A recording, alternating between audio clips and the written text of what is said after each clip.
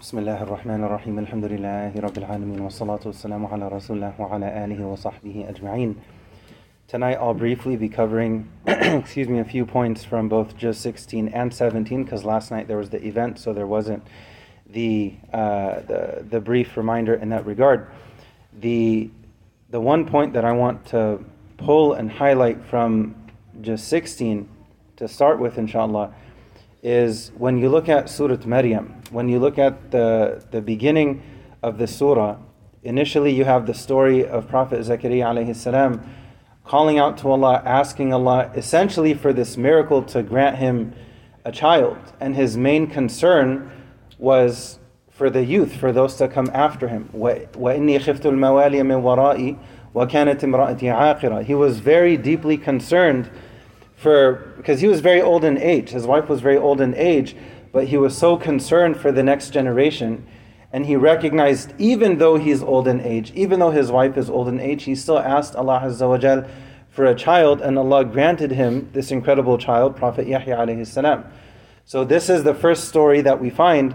And then when you look at the passage after that regarding Sayyidah Maryam, the part that I want to specifically highlight, and I want to tie it in with, according to some, it may be a taboo topic, but it really shouldn't be. When you look at the extremely challenging situation that she was in, she's pregnant. This is at the time of childbirth. She delivers a child on her own, subhanAllah. Just that alone is incredibly, incredibly difficult to go through. After that, and this is quoted within the surah, one of the things that she mentions, she says that I wish I had been dead long before this, and I wish I was long forgotten. I wish I was dead before this, and I wish I was long forgotten. The taboo topic of mental health and mental health struggles and emotional health struggles and these types of things, the taboo in connection with it, unfortunately, ends up preventing a lot of people in general, especially within the Muslim community, from seeking help and aid in that regard. Which is very unfortunate, because there ends up being the trauma and the challenges, they end up multiplying if healing is not sought out. If steps are not taken to seek that healing according to appropriate means. If somebody has a physical ailment, they're going to seek a physical cure. If they're playing soccer, and God forbid, if someone breaks their leg, the immediate response, you don't go and tell them when their leg is broken in 3 different places, brother, you need to read Quran because Quran is healing.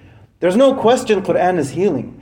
In that specific instance, the specific healing that is primarily needed is physical healing, because it's a physical ailment. There's physical pain. Their leg is physically broken in a couple different places. What's immediately needed is for them to be rushed to urgent care so that pain can be dealt with. Because healing is needed in connection with that specific type of pain. In addition to that, while they're in urgent care, while they're going through that process, yes, they're probably going, if they're connected with Quran already, they're probably going to feel healing and solace in reciting Quran to themselves, listening to Quran, right? Especially if they have some kind of surgery, and then after that, that is going to be part of their healing process. But we need to understand that as human beings, there are many elements to us being whole and healthy. A very simple division of this pie chart: you have physical, you have mental, and you have spiritual. It's not only one, it's not only the other, it's not only the third, but all 3 of them are needed in connection with one another. When it comes to prayer, for example, it's not only something physical, there's also supposed to be another element of being present mentally as well as spiritually. And this is one of the beautiful and powerful things about prayer, is that it intertwines all of these things together, and their physical benefits and mental benefits and spiritual benefits. Prayer is primarily a spiritual thing, but it's not sufficient for someone to say, I pray in my heart. You also have to physically pray. A person can't say, I'm praying in my mind. You also have to physically pray. So when you look at this scene and think of who Sayyidah Maryam is, and for her to say something like that is a type and a source of validation for other people struggling with the sunken place emotionally and psychologically. There's a sense of validation that comes with it. How many people have been perhaps on the brink of suicide and they come across this ayah, and this ayah saves their lives because they feel a sense of validation. They feel a sense of comfort that I'm not the only one who's really, really struggling with simply existing right now. And if as righteous as she was, as incredible as she was, because of the pain in this situation, not only physically, but also the anxiety mentally. I have to go back to my people, and I know how they are and how they're going to be with the baby. I'm not married. Think of the weight emotionally that she's carrying at that time. And the story unfolds, and she goes back to her people, and Prophet Isa alayhi salam as a baby speaks, and the first words out of his mouth, قَالَ إِنِّي عَبْدُ اللَّهِ. But the point is, look at part of that story, and it's right there in the Quran. يَا لَيْتَنِي مِتُّ قَبْلَ هَذَا وَكُنْتُ نَسِيًّا مَنْسِيًّا.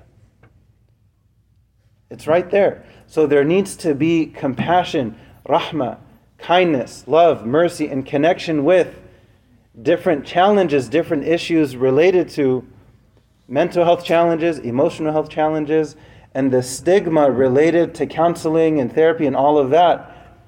Unfortunately, that gets in the way of a lot of people getting better and healing. And the ideal scenario is for a Muslim to speak with a practicing Muslim counselor.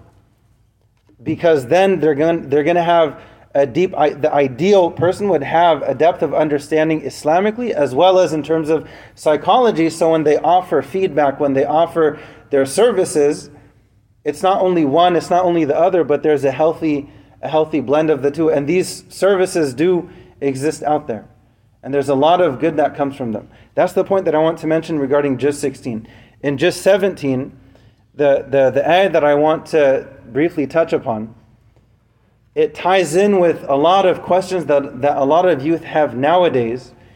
How do we understand and balance, different things between Islam and science, between Quran and science? The first and foremost point that we need to understand regarding the Quran is that the nature of it is that it's not a book of science. The nature of the Quran is that it's a book of guidance. That is the primary reason why it was sent. ذَلِكَ الْكِتَابُ لَا رَيْبَ فِيهِ هُدًى لِلْمُتَّقِينَ.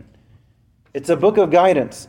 Within it, there may be some elements of science here and there, and it ties in with this ayah, but we need to understand that people may think that, okay, let's leave religion to the side. I'm only going to trust science because science doesn't change. Science is changing all the time. Discoveries are being made all the time. Once upon a time, a lot of people thought that, the earth was not moving and the sun was rotating around it. There's a geocentric model, and then it was adjusted to a heliocentric model that actually the earth is revolving around the sun, and, different issues historically related to that. The Quran is primarily a book of guidance. When a person has that understanding, and they hit the refresh button for their niyyah, for their intention, then when they come across this type of ayah, they see it with lenses that are primarily of guidance, and then secondarily of science. And yes, there may be amazing things within the Quran, and there are. The development of the child in the womb of the mother. It's simply impossible to know that, especially at that time, except for the Prophet ﷺ receiving this as revelation from Allah Azza wa Jal. Otherwise, it's simply impossible to know that detailed information at that time. Even then, the Quran is primarily a book of guidance, and then everything else falls in line after that. The one ayah that I want to touch upon from Surah Al-Anbiya, Allah mentions, do those who disbelieve, do those who reject the truth, أن السماوات والأرض كانتا رتقا ففتقناهما وجعلنا من الماء كل شيء حي أفلا يؤمنون.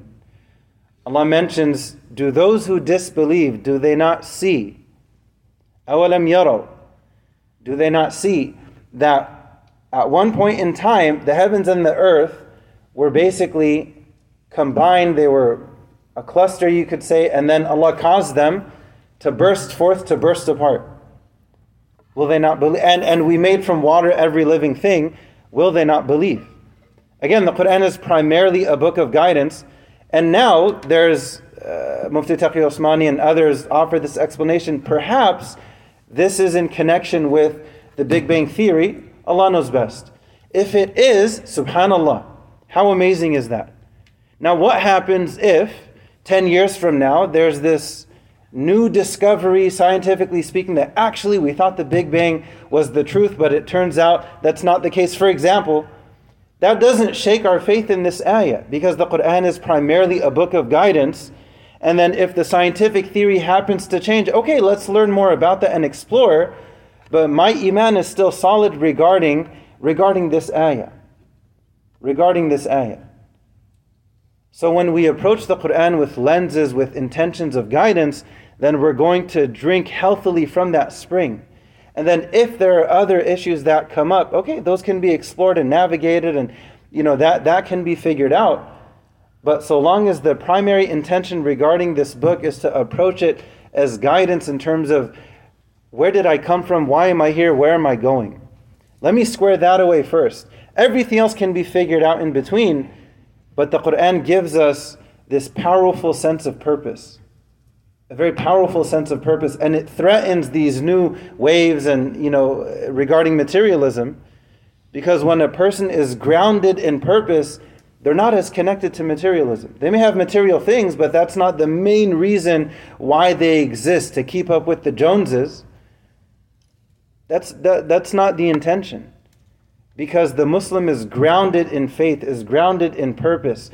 I know where I came from, I know why I'm here, and I know what's coming, and I hope to go one place and not the other, but I need to put in work in the meantime. My purpose is far deeper than getting the newest phone or laptop or whatever. There's nothing wrong with getting a new phone or a laptop or whatever, as long as it's within your means, but that's not my purpose. My purpose is to try to follow the guidance that Allah gave us in the Quran and the Sunnah of the Prophet ﷺ. We ask Allah to increase all of us in guidance. We ask Allah to keep our hearts united, unified, and connected. We ask Allah to guide us down the straight path and to guide and protect the faith of our youth for generations to come. Ameen Rabbil Alameen. Subhana rabbika rabbil izzati amma yasifun. Wa salamun al mursaleen. Alhamdulillahi Rabbil Alameen.